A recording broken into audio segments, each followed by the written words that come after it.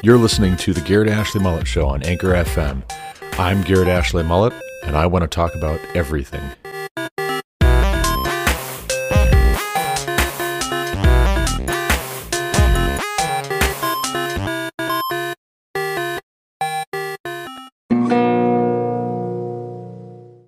Welcome back to the Garrett Ashley Mullet Show. This is Garrett Ashley Mullet, coming to you from Greeley, Colorado. Today is Sunday, November 28th, 2021. I am helping lead music at Summit View Community Church in Evans, Colorado. If you're in the area, feel free to stop in, join us. But before I go early for practice, I'd like to talk about a couple of things. One of those things being Christmas movies. Last night was family movie night in our house, which is also homemade pizza night in our house. And I pulled up a list of between half a dozen and a dozen popular, famous, beloved Christmas movies. And I put together a watch list on Amazon Prime.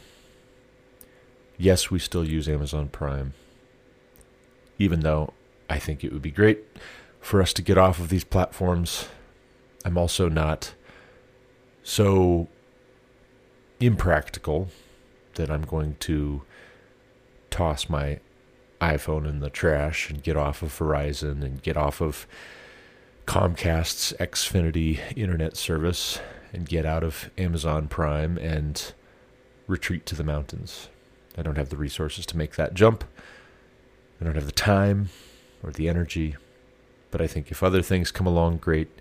In the meantime, when I've got Christmas movies to watch, I'm watching them on Amazon Prime because it is easy and convenient.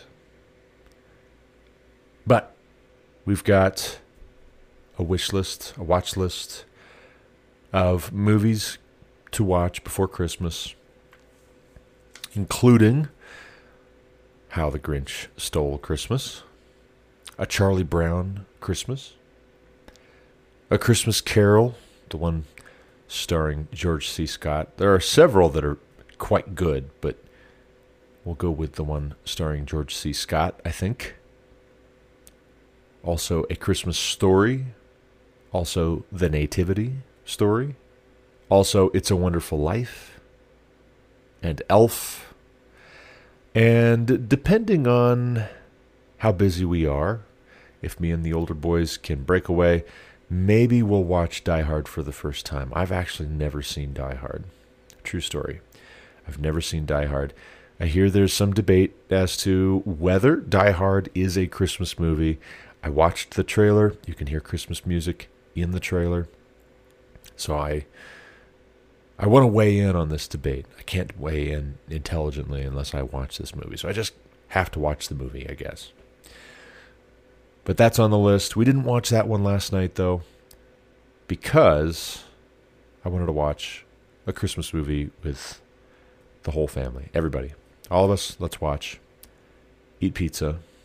Nobody left out.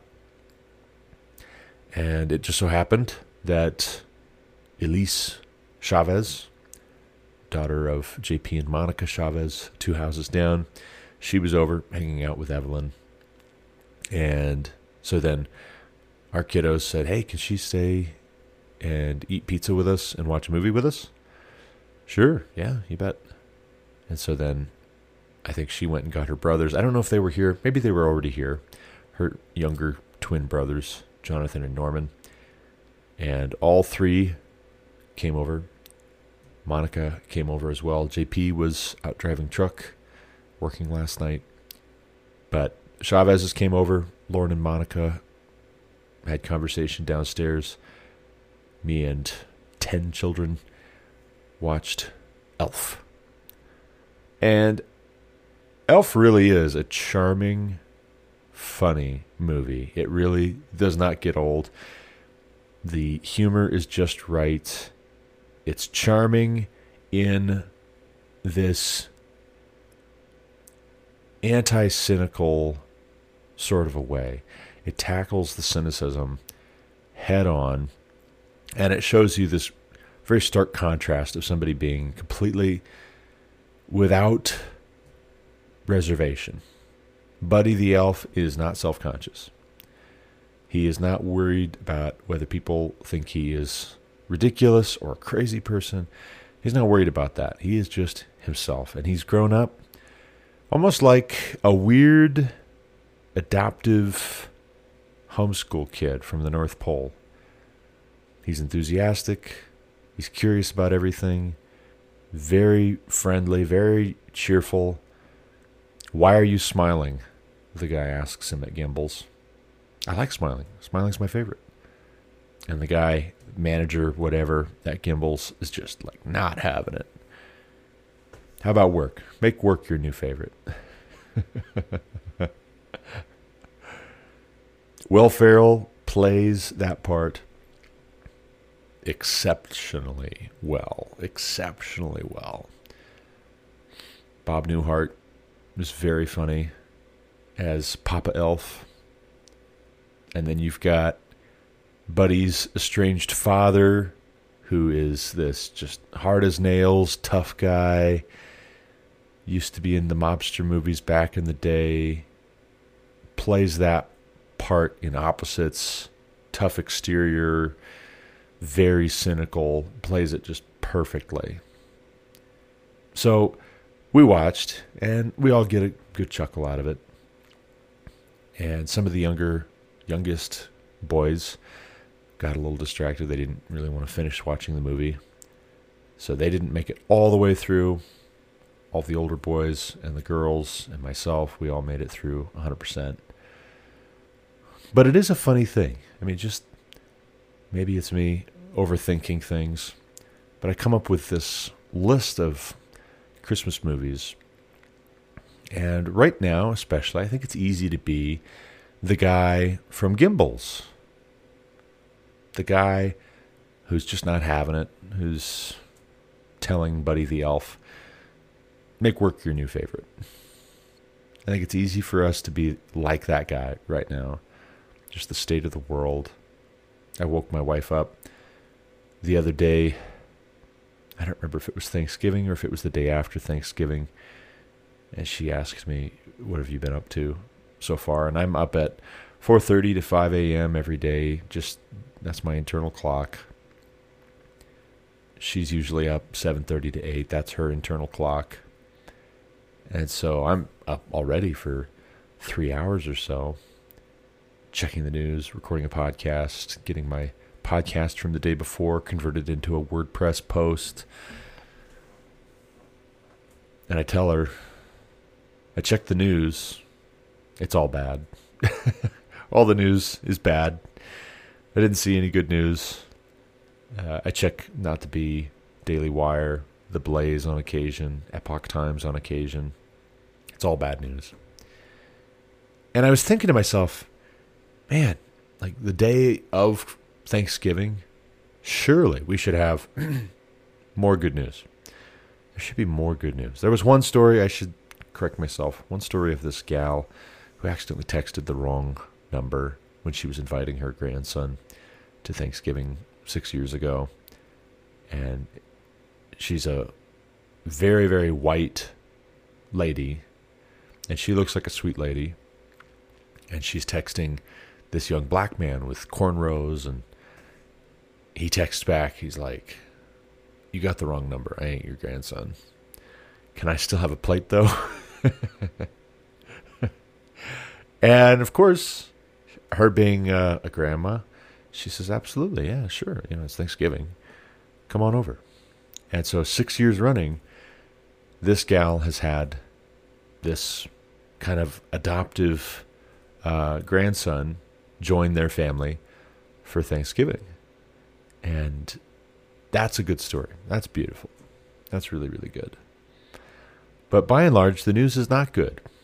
It's like every time you look up, there is some new controversy, some new scandal, some new angry reaction from these people over here and those people over there. And then, what are we doing? And there's a crisis of leadership. And there is a crisis of followership, for that matter. Where there is leadership, all too often we have people leading in a bad direction, and then people kick into uncritically following when they shouldn't. And when there's leadership in a good direction, it gets shouted down. And I think, as I've talked before, that this is indicative of the kind of judgment that Isaiah chapter 3 describes. I did a whole podcast episode on that where I went through Isaiah chapter 3. My people, infants are their oppressors, and women rule over them. We're oppressing one another. That's where we're at. Infants are their oppressors. And I've lost count of the new people I have met in the past week or 2 weeks since I started my new job. I guess the past week since I started my new job, who say, yep, we've got 2 kids, a boy and a girl, and I think we're done. Wow, okay. A boy and a girl, and you're done. And you're asking me if I know how that happens. Do I know how that happens? I think we've got it figured out. You guys maybe. If you stopped at 2, maybe you forgot how. I don't know. But infants are our oppressors. We find having children to be oppressive because we don't know what to do with our children. We don't know how to handle giving them attention regularly, nurturing them, leading them, guiding them along, sharing our resources with them, working hard to provide a better future for them. And quite frankly, the fact that a lot more young people are not having children, a lot more people are not getting married, a lot more people, young people, are not going to college, which usually I would say is probably a pretty good thing. But if the reasons that young people aren't going to college are similar to their reasons for not getting married and not having children, that maybe is not so good, actually. If the reason is that we're afraid of commitment and we've given up on there being a future on God's green earth, that is not so good. Now, if you were not going to college, but you were getting married and starting families at a higher rate, and you were starting businesses, and you were entering the workforce and going into trades, that would be one thing. But my concern is that there's a lot of young people who have given up entirely on life, and they're just existing, going through life with as little effort as possible because they've been conditioned from little on up to think that any expensive energy, any consumption, is something for them to feel guilty about.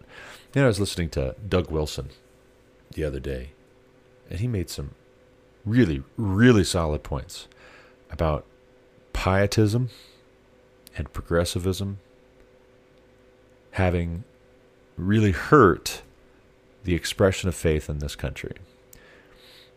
Pietism is all about making ourselves very pious, very moral, interpreting God's word in moral terms, in spiritual terms. We want to spiritualize everything.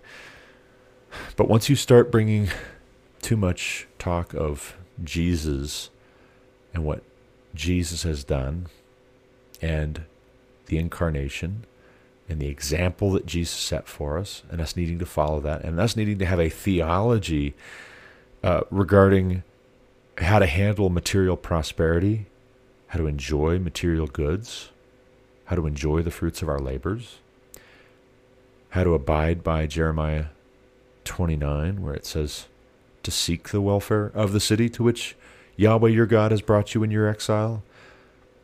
The pietists don't like that. They don't feel comfortable with that. They want everything to be spiritual because secretly they have a kind of mind-body dualism dichotomy stuck in their heads, that the spiritual is good and the material is bad. And as soon as you start getting too practical, too rubber meets the road, too personal, too material, they shut down.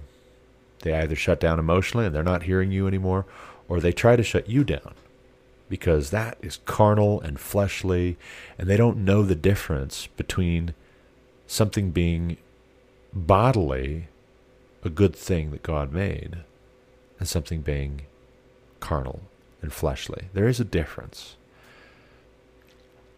When all that exists, in your opinion, is your body, your physical body, and you're a materialist, and you discount the spiritual, that is carnal. And that can lead to all kinds of deviant theories and worldviews. But so also, when you don't give any attention to understanding the purpose of God in creating the physical universe, creating this physical world, creating the animals and the plants and the sun, the moon, and the stars, and the atmosphere and the rain, and the oceans and the lakes, and the trees and the flowers and the grass, and our bodies, very quickly you can get out of order in seemingly the opposite way to the materialists. Seemingly the opposite way. It seems like that at first blush, but maybe it's not. So Doug Wilson's talking about all this and how we've gotten really, really bad.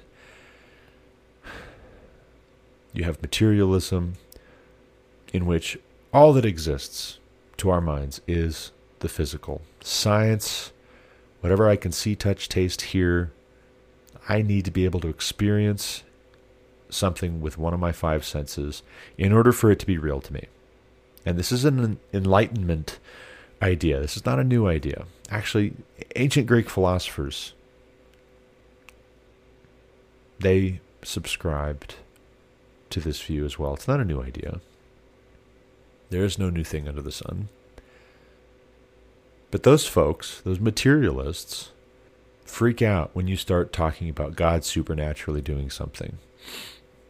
Either in the past, with creation, with the flood, with the 10 plagues of Egypt, or in the incarnation, Jesus walking on water, healing the sick, raising the dead, walking on water and walking out of a tomb after 3 days in the grave, being raised from the dead. That makes materialists very uncomfortable. They don't have a theology of any sort. Their God is their belly. They're brute beasts. They scoff at everything they don't understand. And therefore, there's a lot of things that they just don't understand because they don't want to understand that. They don't want to see that. They don't want to go there. They're stubborn and willful and stiff-necked. And on the flip side, you get the spiritualists who don't want to participate in the physical world at all. And their reference point is not God's word first and foremost. Their reference point is everything that could possibly go wrong with other people mishandling the physical world that God made. If it can be possibly misused, then we're going to come up with clever rules like don't touch it, don't taste it. Well, that will give you a kind of discipline, a kind of spirituality, but not godliness, really, because you're missing the whole question of why maybe did God give you that thing in the first place. When Jesus has thousands come out to him to hear him preach in the countryside, and then they run out of food. They weren't planning to be out there for so long, but they got distracted. They were thinking first and foremost about what Jesus is saying. Hey, this is really good stuff. Where's this been all my life? Jesus sees that they're hungry, and he has compassion on them. God sees their physical needs, and God knows that they're going to have physical needs. That's not an accident. That's not a result of the fall. Adam and Eve were eating fruit in the garden before the fall. There was just one tree they weren't allowed to eat the fruit of, weren't supposed to eat the fruit of. But Jesus sees these thousands, and all they've got, the disciples, all they've got are a few loaves and a few fish. And what does God do there? He miraculously increases the carrying capacity of that small amount of resources. Because God can do that kind of a thing. Jesus doesn't pare down and say, well, okay, everybody except for this person who thought ahead and brought some food, everybody else has to go home. You guys clearly haven't figured this out yet. Shame on you for not being wiser. He doesn't do that. He has compassion on them. And God supernaturally, miraculously, in a way that only God can, feeds thousands with a meal that really would have only fed a few. 1/1000th, perhaps, the number of people who were present. And the pietists get really confused at what Doug Wilson was talking about. A Nation of Ingrates was that episode, talking about Thanksgiving. The pietists get really confused. If we start talking about giving thanks to God for our material prosperity, we feel guilty about it because material prosperity is bad. You know what? Material prosperity is awful until you can't feed your family, until you're homeless, until you go bankrupt, until you can't buy Christmas gifts. All of this very spiritual sounding nonsense about how maybe it's for the best if we just let the country tear itself apart because we've become so wrapped up in our material blessings we've forgotten God. Here's a better idea. How about instead of committing ourselves to destruction, we repent? There's a novel concept. There's a biblical concept. Let's not be Jonah, pouting on the hill above the city of Nineveh because he's begrudgingly preached repentance and the people listened and they did put on sackcloth and ashes and turn from their sins. Jonah gets bitter about God staying his wrath. He wants Nineveh to burn. He wants to see it come under judgment. He wants to see it destroyed. And I think that's part of why he wants to go the opposite direction when God tells him to go to Nineveh and preach repentance. Maybe in this country we should give up on materialism already. Maybe in this country we should give up on pietism already. Maybe in this country, rather than letting it all burn, letting our country tear itself apart, maybe what we should do is figure out a better way to honor God with everything that we have, however much or little it is. Maybe, just maybe, we should be seeking the welfare of the city to which Yahweh our God has brought us in our exile, like Jeremiah 29 says. This earth is not my home. I'm in exile. I'm a stranger in a strange land. Okay, you're in exile? Read Jeremiah 29 then, and then get back with me. Take a wife. Take a wife. Get married. Stop with this fear of commitment business. Grow up. And I realize some of us are having a hard time finding a wife. We want to find a wife or we want to find a husband. I say wife first and foremost because 80% of my audience, 4 out of 5 of the listeners to this podcast are male, self-identify as male. At least that's what the metrics can pick up. That doesn't count for whole families in some case I know of listening to my podcast. But learn how to provide for a wife and take one. If you take one, you better provide for her and you better protect her. And if you don't have the strength to do that yet, get the strength. Proverbs says that a wise man enhances his might, figures out ways to increase his strength.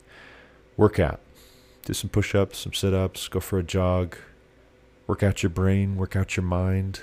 Exercise your ability to communicate, your ability to understand when other people are communicating. Grow in wisdom and stature before God and man. Arise, kill, and eat. Fill the earth and subdue it. Fulfill that great commission and fulfill that dominion mandate. Take a wife and know what to do in order to provide for her, in order to protect her. And then Jeremiah 29 also says to have children. Have children with this wife you've taken. Build a house, plant a garden, plant a vineyard, fill your house with good things like a wife and children. And then when your children grow up, make sure they get married off. Help them find spouses. Help your sons find wives. Help your daughters find husbands who are going to love them, who are going to respect them, who are going to work together with them to fulfill this great commission and this dominion mandate, who are going to seek the welfare of the city to which Yahweh their God has brought them in their exile. In Jeremiah 29, it's not a, hey, keep a bag packed any second now. No, actually there are false prophets. In the context of Jeremiah 29, there are false prophets who are telling God's people in exile that God is going to bring them back to their homeland very shortly. Don't get comfortable. And Jeremiah, the Lord's prophet, the true prophet, sent by the Lord, speaking on behalf of the Lord, bringing the word of the Lord, tells them, don't listen to those guys. Those guys are false prophets. They don't know anything. Here's what God says. God says, settle down, make yourself comfortable. It's going to be a minute. And when I say a minute, I mean generations. It's going to be generations of you being here. And quite frankly, my thought is, even if God is going to wrap this all up next week, if Jesus is coming again tomorrow in 5 minutes, how much better for the good Lord to find us busy about his work, living out the gospel. Thessalonians says in the New Testament that we should aspire to live a quiet life working with our hands, minding our own business. That's very fine. Work, then. Work. I sit and I watch these Christmas movies, and I grapple a little bit, especially with the ones where it's Santa Claus and elves and that's it. I grapple with, is this a good thing or is this materialism? And when they start talking about the Christmas spirit in the abstract, is that a good thing? Is that really missing the point? Maybe that's a lot of nonsense. Am I overthinking it? It's a Wonderful Life. Maybe you've got some weird theology in there with regards to angels or angelology. But you have God and his angels in the mix, dealing with some real life frustration, some real life feelings that people have around the holidays very often. And at the end of the story, the moral is, however much or little we have one another, and life is a beautiful gift from God that we shouldn't take for granted. And that's all right. And they didn't scrub the script of all mentions, all even passing references to Jesus, like modern Christmas movies so often do. It goes one way or the other. It's either a whole lot entirely about Jesus or not at all anymore. But that's always been the case. There's no new thing under the sun. It would be unwise, as Ecclesiastes and Proverbs say, to start talking about the good old days. Well, watch A Christmas Story. A Christmas Story? Sorry. Not a whole lot of baby Jesus in that one. I remember the lamp. I don't remember a lot of baby Jesus being the true meaning of Christmas. How the Grinch Stole Christmas? Yeah, it's a social gospel of sorts, actually. The Grinch is an antisocial character.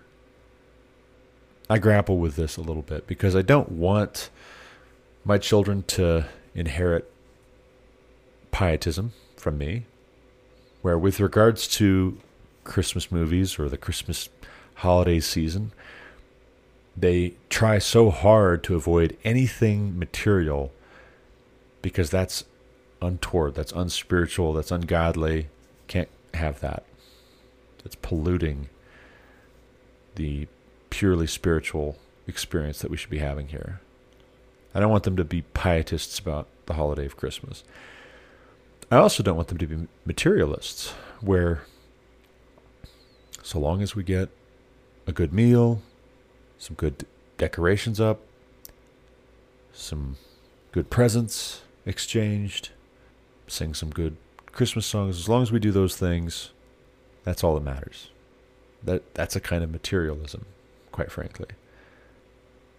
I want us to have a good theology of what is God doing and why did God give us what he's given us in the incarnation of Jesus, in the fulfillment of his promise all the way back in the Garden of Eden to crush the head of the serpent through the offspring of the woman. His promise all the way back in Genesis 12 and Genesis 22 to Abraham, that all nations of the world would be blessed through Abraham's offspring. I want my children to understand that there would be no Christmas. Literally, whether we're talking about secular folks like we did on an episode 3 or 4 back, or we were talking about who it is that secular folks are actually giving thanks to on Thanksgiving. Are you thanking the cosmic accident that is the Big Bang? Are you thanking random unguided evolutionary processes? Are you thanking yourself? Are you who are you thanking really on Thanksgiving if you say in your heart that there is no God? It's folly. Similarly, the holy secular folks who do the Santa Claus, Buddy the Elf, Elf on the Shelf, presents and hot cocoa and lights, but no Jesus whatsoever, you wouldn't have a Christmas tradition to celebrate if not for the Gospels, if not for the incarnation of Jesus. Western civilization would have developed along very, very different lines. Read about the old pagan religion of the Anglo-Saxons and the Germanic folks and the Scandinavians. Read about their sacred groves and their human sacrifice. People were awful to one another. Christmas would look very, very different if not for the influence of Christian thinking, Christian thought, Christian worldview, intentionality. For all the bad rap that the Puritans get, I think they were really just trying to be very intentional and have pure expressions of Christian faith. To where it's not either the spiritual side or the material side, it's both and. We're honoring God in spirit and in truth. And the truth being, am I living these things out? Am I acting like it? I preached last Sunday. I slept much better last night than I did last Saturday night. And preaching from Hebrews chapter 6, verses 13 through 20. You can go to the YouTube channel for Some of You Community Church. Watch that one if it strikes your fancy. But preaching from Hebrews 6:13 to 20, I'm struck by the passage immediately preceding, in which there's a warning against apostasy and a falling away. And so I throw this word apostasy in my sermon early on, as I'm trying to do a quick recap on the previous sermon before we jump into this selection for the morning. And I had first Lauren review my manuscript, look it over, first draft. Do you see anything untoward here? What's good? What's not so good? What could use some work? She gave me feedback. I go back, work the manuscript over again, come up with a second draft. Hey, Josiah, here is a pen and a highlighter. Can you please go through this? Highlight, underline, mark up anything that is confusing, weird, needs to be worded differently, needs to be explained better, needs to be thrown out because it's a distraction. He gives me feedback. I go back over it again. My third draft I give to my second-born son, Eli. Hey, take a look at this. Third verse, the same as the first and the second. His only criticism was, what does the word apostasy mean? I don't know what that word means. Oh, well, that's good feedback, actually. Because if you don't know, a whole lot of other people aren't going to know, and I need to unpack that, don't I? And so as I'm explaining it, I'm thinking about the context of apostasy in Hebrews chapter 5 and the first part of chapter 6.